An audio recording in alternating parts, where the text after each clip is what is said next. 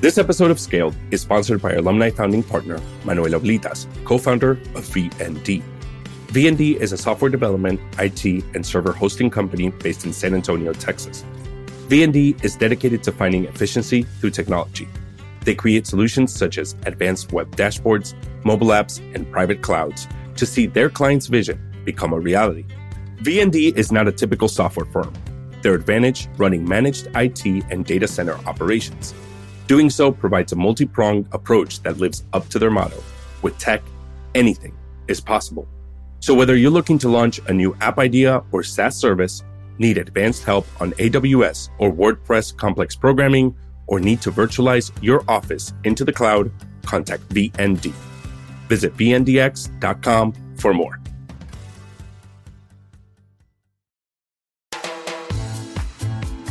Hello, and welcome to Scale, the Latino business story.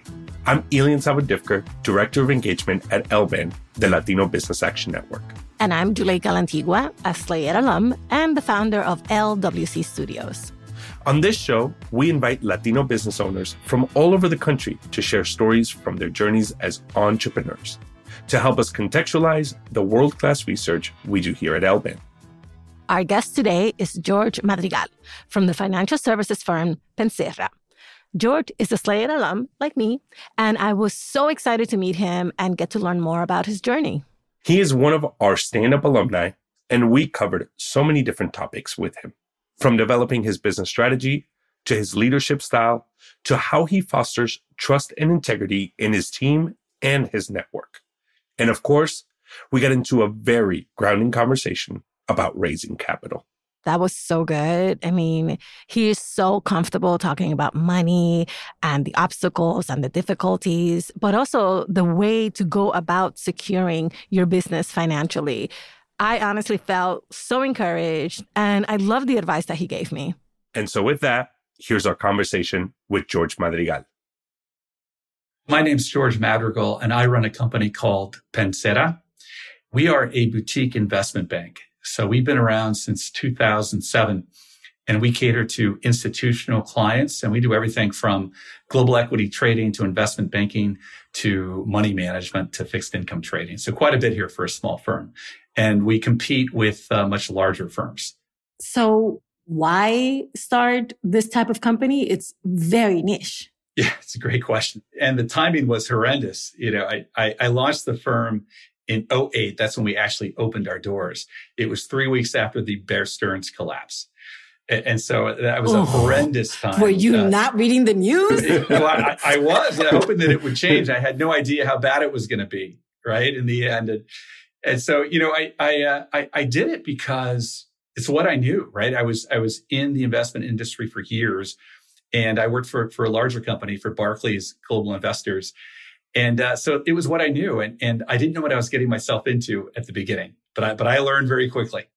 That's great. And George, obviously, you're going after some pretty big clients. You're also competing with some big names. Those first 3 years are really tough for any company, and especially you're starting in that time frame. What were those strategies around sales, around your team that really led you to be successful? I think at the beginning, I had to understand really, really well who my clients are, what's the likelihood of me winning that business, and putting together a very detailed timeline and plan of what I thought that revenue would look like. I'm very, very meticulous. And so it ended up being a very lengthy spreadsheet. And then I probability weighted the likelihood of winning every client. And you have to do that. It was over time. I literally did it for the first 5 years, knowing that it wasn't going to be easy. And for me, that is the most important thing before you launch a business, is really understand who your competitors are, how you're going to compete, if it's going to be as a low-cost provider or you're going to have a differentiated product, and then to build a business plan that maps that out for you. And mapping out revenue, that's a challenge, you know. And so I think doing all that together in advance is what laid the foundation for making my firm successful. Okay, but George, that's all internal, right? This is all the stuff you do internally with your team, by yourself, thinking through, anticipating. Then you got to go and pitch to these clients on that spreadsheet. What was that pitch? because we have various service lines, I compete with a lot of different types of companies. But like on the marquee side, on the high end, you have someone like a Goldman Sachs, right? How do you compete with Goldman Sachs when you're a small company and you're pitching clients like a Boeing or a McDonald's or a large pension plan? I mean, good luck, right? So to answer your question, you have to focus on what you're good at, and you have to be able to articulate why a customer should do business with you. And for me, it was very simple. It was, look, you were a former client of mine at Barclays. I serviced you for 14 years. All I did was walk across the street and change my name. But the offering's still going to be the same. And here's why. And then I had to follow that up with a big element of trust. So my first few clients were people that I knew really well. And in some cases, I had to ask them for a favor. I said, look, you know that I have a lot of integrity. You know that I'm reliable. Give me a chance and you won't be disappointed. But if you are, terminate me, fire me right away. If I don't live up to what I say I'm going to do, just get rid of me. No harm, no foul. And so using that approach is how I basically won my first few clients. Wow. You must have the trustworthiness of, I don't know, a pastor. No one's ever accused me of being a pastor. You meet George in person and there's a charisma there that you're just like, take all my money. You look like a guy, you know what you're doing. I do know what I do in it, and so does my staff. But really, there is a big element of trust, and you build that over time, right? Integrity is built over time, and your reputation is valuable. So I've never lost sight of that.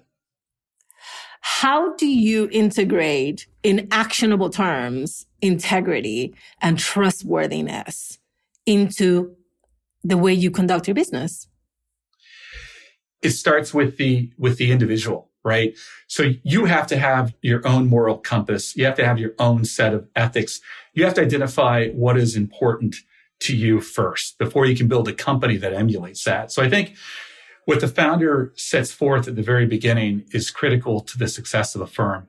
I want people that are going to behave in a way that they do what they say, right? That is the basis of trust and integrity. So if you say you're going to do something, then do it. If you say you're going to do something by a certain time, then do it. Okay. I pride myself on being I call myself a window washer, in the sense that if I see a dirty window, literally, I'll go out there and I'll get the Windex with a paper towel and I'll clean it. If I see an empty trash can that the custodians forgot to remove, I'll go empty it out. If I see dirty dishes, I'll wash the dishes. So when I hire people, I give that example because I want them to do that. If you see something that's broken, fix it. If you say you're going to do something, do it. I don't know how else to articulate it, but it literally is that simple for me. And if you hire people that emulate that, then over time, you just build up more and more credibility in the industry because people will believe you because they'll see what comes their way after you've promised them something.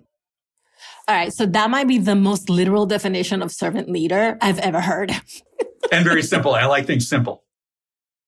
Well, George, especially starting your company during an economic downturn and a difficult time, just walk us through maybe what some of those really difficult decisions and strategic decisions that you made over the years that have made the success that is today. I touched on one. It's the power of recruiting. I always value my ability to recruit good people. It can be anybody. Like I don't necessarily want to hire, and no offense to people that go to Ivy League schools. I actually got my business degree from an Ivy League school. But you know what? I actually prefer the candidate that has worked super hard from the ground level, that has earned their degree. I used to wash cars. I used to work at McDonald's. I delivered pizzas. Like I want people with a very strong work ethic. But recruiting, if I didn't recruit well, I would not have a good company. And you don't really think about it until it's too late or many years down the road. But recruiting by far, I think as an entrepreneur is the most important thing, because if you recruit poorly, good luck. It's such a waste of resources trying to fix somebody that is not a good fit for your firm or get rid of them. I learned that really early on, man. I made some horrible mistakes at recruiting, but over time, I've learned to get really, really good at it and find the right people. And I think that is the biggest thing I contributed to my company early on. Yeah. And I want to talk about that a little bit more, because today, right, we're almost seeing the opposite effect of 2008, 2009, where you can't get employees, right? It's this hiring sort of issue that's going out there. So when we flip it to looking at the current landscape that we see, what are your tools to recruit people to say, hey, Pensera is really the right company for you and you should be working here? The most valuable tool to me and my senior leaders is their network. In fact, I had a posting that I couldn't fill for, I don't know, maybe it was 2 or 3 months. So I went to my HR director and I said, what's going on here? Walk me through your strategy. And she was doing all the right things, but it's hard to convey the substance of a company or a job if you don't have face-to-face contact with that recruit.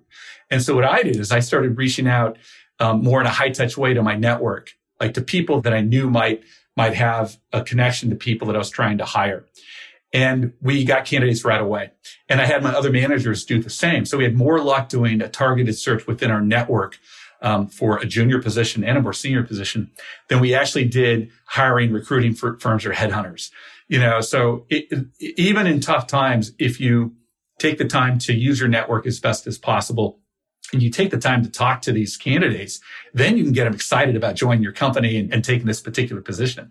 I mean, I just spoke to a junior recruit, right? How many CEOs actually screen candidates? But I did, and we found some really good ones that way. So it's just a lot more effort, especially in this environment.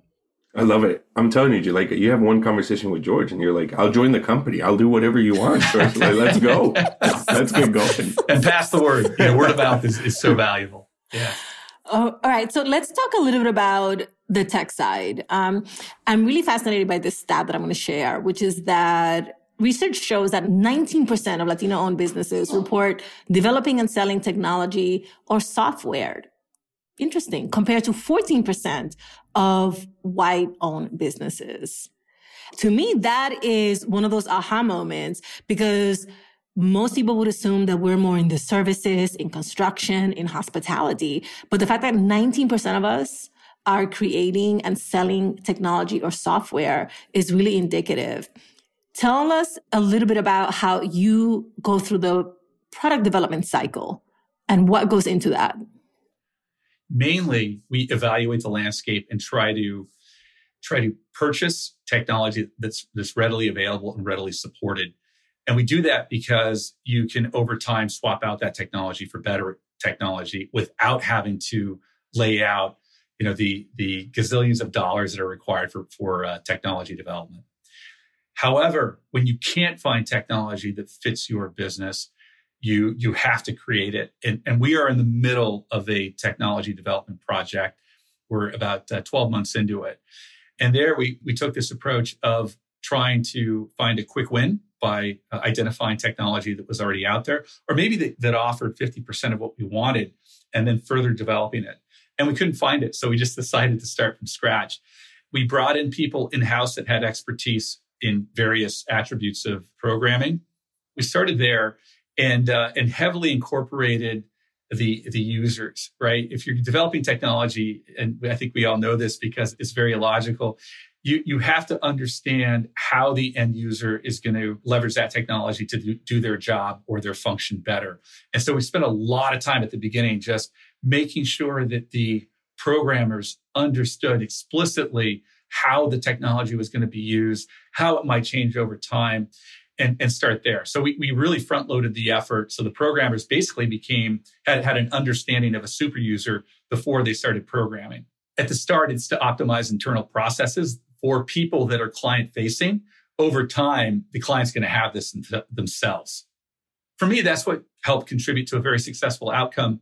In addition to that, we really had an eye for what we wanted now and what we could wait for down the road. So having that long-term vision is important. And one of the things that we look at Elben is not just how people can use technology for their clients, but for their internal team. And you're doing that. But it also sounds expensive, right? To put all this work, to do it in-house. One of the things that our Elben research looks at is how Latinos need to, even scaled Latino-owned employer businesses, need and are exposed to more personal financial risk than white-owned employer businesses. We've had multiple conversations around this, but can you walk us through what that looked like early on and even now as you're taking these big projects? Yeah. So capital raising is a challenge. We all know that and can appreciate that. And so when I started, I did a couple things. One, I knew for a long time that I was going to launch my business. And so I started saving money to look out for my family in preparation for not making any money for potentially a very long time. And that's exactly what happened. I didn't make money for the first 3 years. I didn't pay myself at all. And so that was step number one, was kind of self-financing. Step number two was, okay, well, I need a lot more money. How do I go about raising that? And so we often think about tapping our friends and family. And I didn't do that. Trying to compete with a Goldman and a BlackRock and all these firms, it's nearly impossible. So I knew it was high risk. I really didn't want to expose my friends and family to that. But what I did is I went out there and started talking to everybody in my network, and then had friends introduce me to people that might be interested. And so that's how I found my first amount of capital, was through a ton of pitching over and over again, until I found somebody that could understand my vision and might be able to help me not only with capital, but with guidance. Basically strangers that I met through another network. And that's somewhat unusual. But with capital, I found that after launching, that one of the best sources for me was a bank. I used credit cards at the beginning. I don't like to think about that because of high interest rates, but I definitely tapped into credit cards. But banks and credit cards were early on how I kept my business running. And then over time, it eventually grew. And my capital needs expanded with my firm. And I went to mezzanine financing, which is higher interest rate, higher risk type financing. I went through that for some mergers and acquisitions I was looking at. But I've always come back to a banking relationship. I partnered with First Republic Bank and with CIBC. And together, between the two of them, I have a steady source of borrowing. From one and the other, I have a more technical facility called a subordinate credit revolver that I use for CIBC for $10 million, actually. And so you constantly have to evolve as you think through capital and talk to people about what the different options are. But at the beginning, I started off very simple, and it's become something much more complex. Okay, fellow business owner here. Okay. As I often remind Elian, I am also a Slay Ed alumna, cohort 10. Yay. Anyways, George, I am just starting out. My business is 4.5 years old, and I dream of getting to the point where you are, of course. So what advice would you have for someone like me in terms of the types of revolving credit, access to capital, that I should always consider or have access to actively as I grow my business? That is a great question that I don't get asked too often. But there's a couple things. I think every business owner has a different tolerance for risk. Mine is really high though. So give me the goods. Mine is really high. Okay. So I'm more risk averse than you. I'm kind of in the middle. I started off very, very poor. And so I don't like not having money anymore. And so same with my business. When I started making money, the first thing I did was I started accumulating my retained earnings. Right. And I told my partners, I did not pay a dividend to my partners for 10 years. Whoa. Can you imagine that? I didn't give them a dime or myself a dime from profits. Wow. I told them, be patient. Wow. We're going to build something here of tremendous value, but be patient. We're not going to give you any distributions early on. But when we get there, you'll get them every year and they'll be very robust. And that's what we did. And so we accumulated that reserve over 10, maybe 11 years before we paid distributions. We paid our first distribution 2 years ago. Okay. And they were thrilled. I mean, they're like, oh, wow. I didn't get too crazy. As I started making money, I would slowly take more bets. And so I'm a little bit of both. I'm a risk taker, but I'm also very conservative by nature. But to answer your question, as a business owner, you should always have a line of credit. Like at a minimum, credit cards and a line of credit. You just have to have them. And then the more revenue you have, and the more your needs grow, you should think about expanding that line of credit facility. I think at a minimum, you need that. If you're not in tremendous growth phase, you should retain some earnings. On the other hand, if you're growing like crazy, there's nothing wrong with growing at a loss as long as you have financing behind it, but you have to fuel that growth, over time. George, thank you so much for that. Actually, I've been considering opening up a line of credit, but I have an allergic reaction to debt. But I think you're right. I think it absolutely makes sense. I am definitely going to call my banker and talk to him about a line of credit. I think it's a really good idea. The other thing's really good is to get find more equity partners, right? And I know that's awful. And as owners, we don't like to give away part of the company. No, we don't. But at one point, I had about 20 partners. Okay, Wow. I'm down to about 12 now, and there's probably 8 that are like core owners. I own 41% of my firm. However, if I would have been stubborn about it, 1, I probably would be out of business. And 2, I never would have expanded into all the areas that I did. And so equity it can be an expensive form of capital if you're successful, but early on it's a cheap form because your valuations are really low and your company's not worth a lot. It's a great way of building in a level of comfort, right? Building up your balance sheet with liquidity or being able to take on a large project like a technology project or acquiring another firm. If you can get common equity in your company with the right partner, don't overlook that. That is better than debt. George, I know you have so much experience. You've done so many different things with your business to make it the success that it is today. For those that are looking to get to your level, what would you recommend to them? What are your tips? I always tell people, don't do it. don't be an entrepreneur because the first few years are so painful. I mean, I can't even tell you how painful they are. Making no money and risking everything or close to everything, that is such a painful thing. And so you have to make sure that you're mentally prepared for that, and that your significant other is mentally prepared for that, and that your budget is prepared for that. So my advice would be prepare yourself to be in the trenches, prepare yourself to fight every day for what you believe in, because you have to succeed.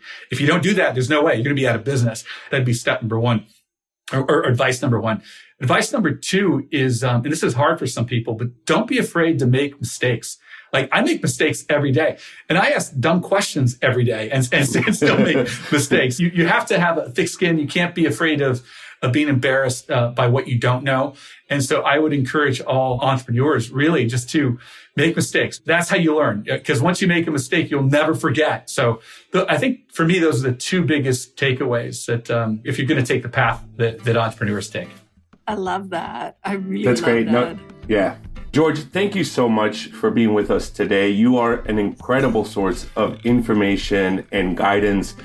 On behalf of all of us, thank you so much, George. What a pleasure to meet you. Thank you so much. Thank you as well. It's a privilege to be here, and thank you for listening. Juleyka, that was absolutely incredible. I mean, George is... I love him. Yeah, he's great. He is great. Just a wealth of information, right? And just such a easygoing guy to speak about some really, really important topics. Oh, totally. He also seems like somebody who understands, because he seeks to understand on an ongoing basis what's going on with his team, what's going on with the projects. And that's exactly what you want in an entrepreneur, because part of what you have to do is anticipate the next thing that your client and your team is going to need. Right. And the only way that you can anticipate that is by really always being aware of what's going on with them. So great conversation. Love talking to him today.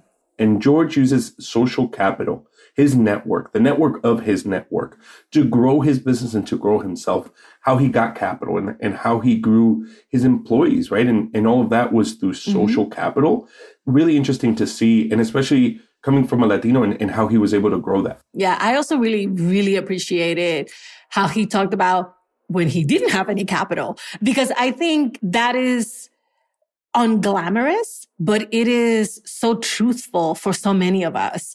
I did take out a loan from my own 401k and I did give myself a year and I paid myself $12,000 in salary because my accountant said, you have to pay yourself something.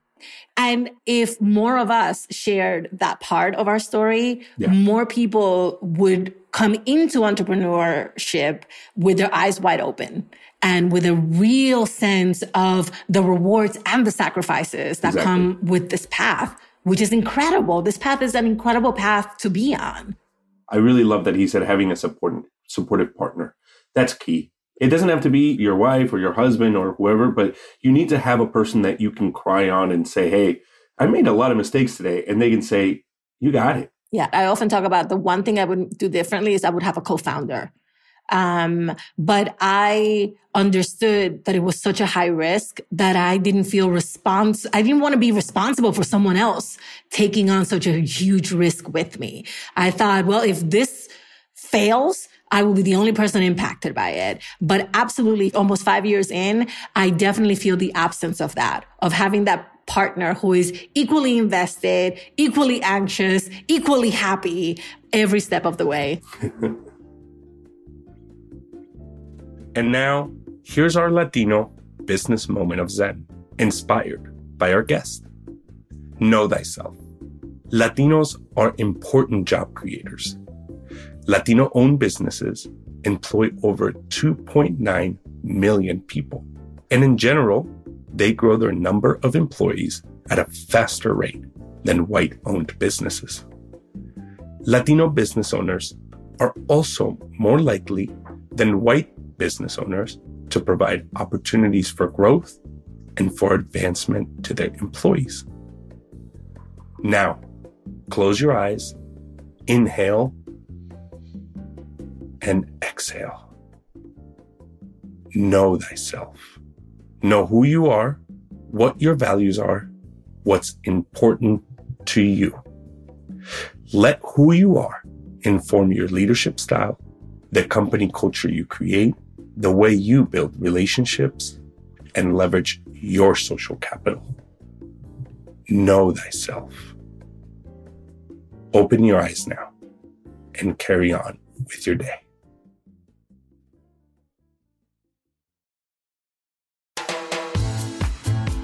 This episode was supported by our LBAN alumni founding sponsors, Winrose Vision and VND. Scaled, the Latino business story is produced by LWC Studios for LBAN. Virginia Lora is our producer, Kojin Tashiro and Elizabeth Nakano are our mixers. Kojin Tashiro did our sound design. Paulina Velasco is managing producer. To learn more about the work and research LBAN is doing and our business scaling program at Stanford, please visit lban.us. That's lban.us. Thanks for listening. I'm Elian Salica.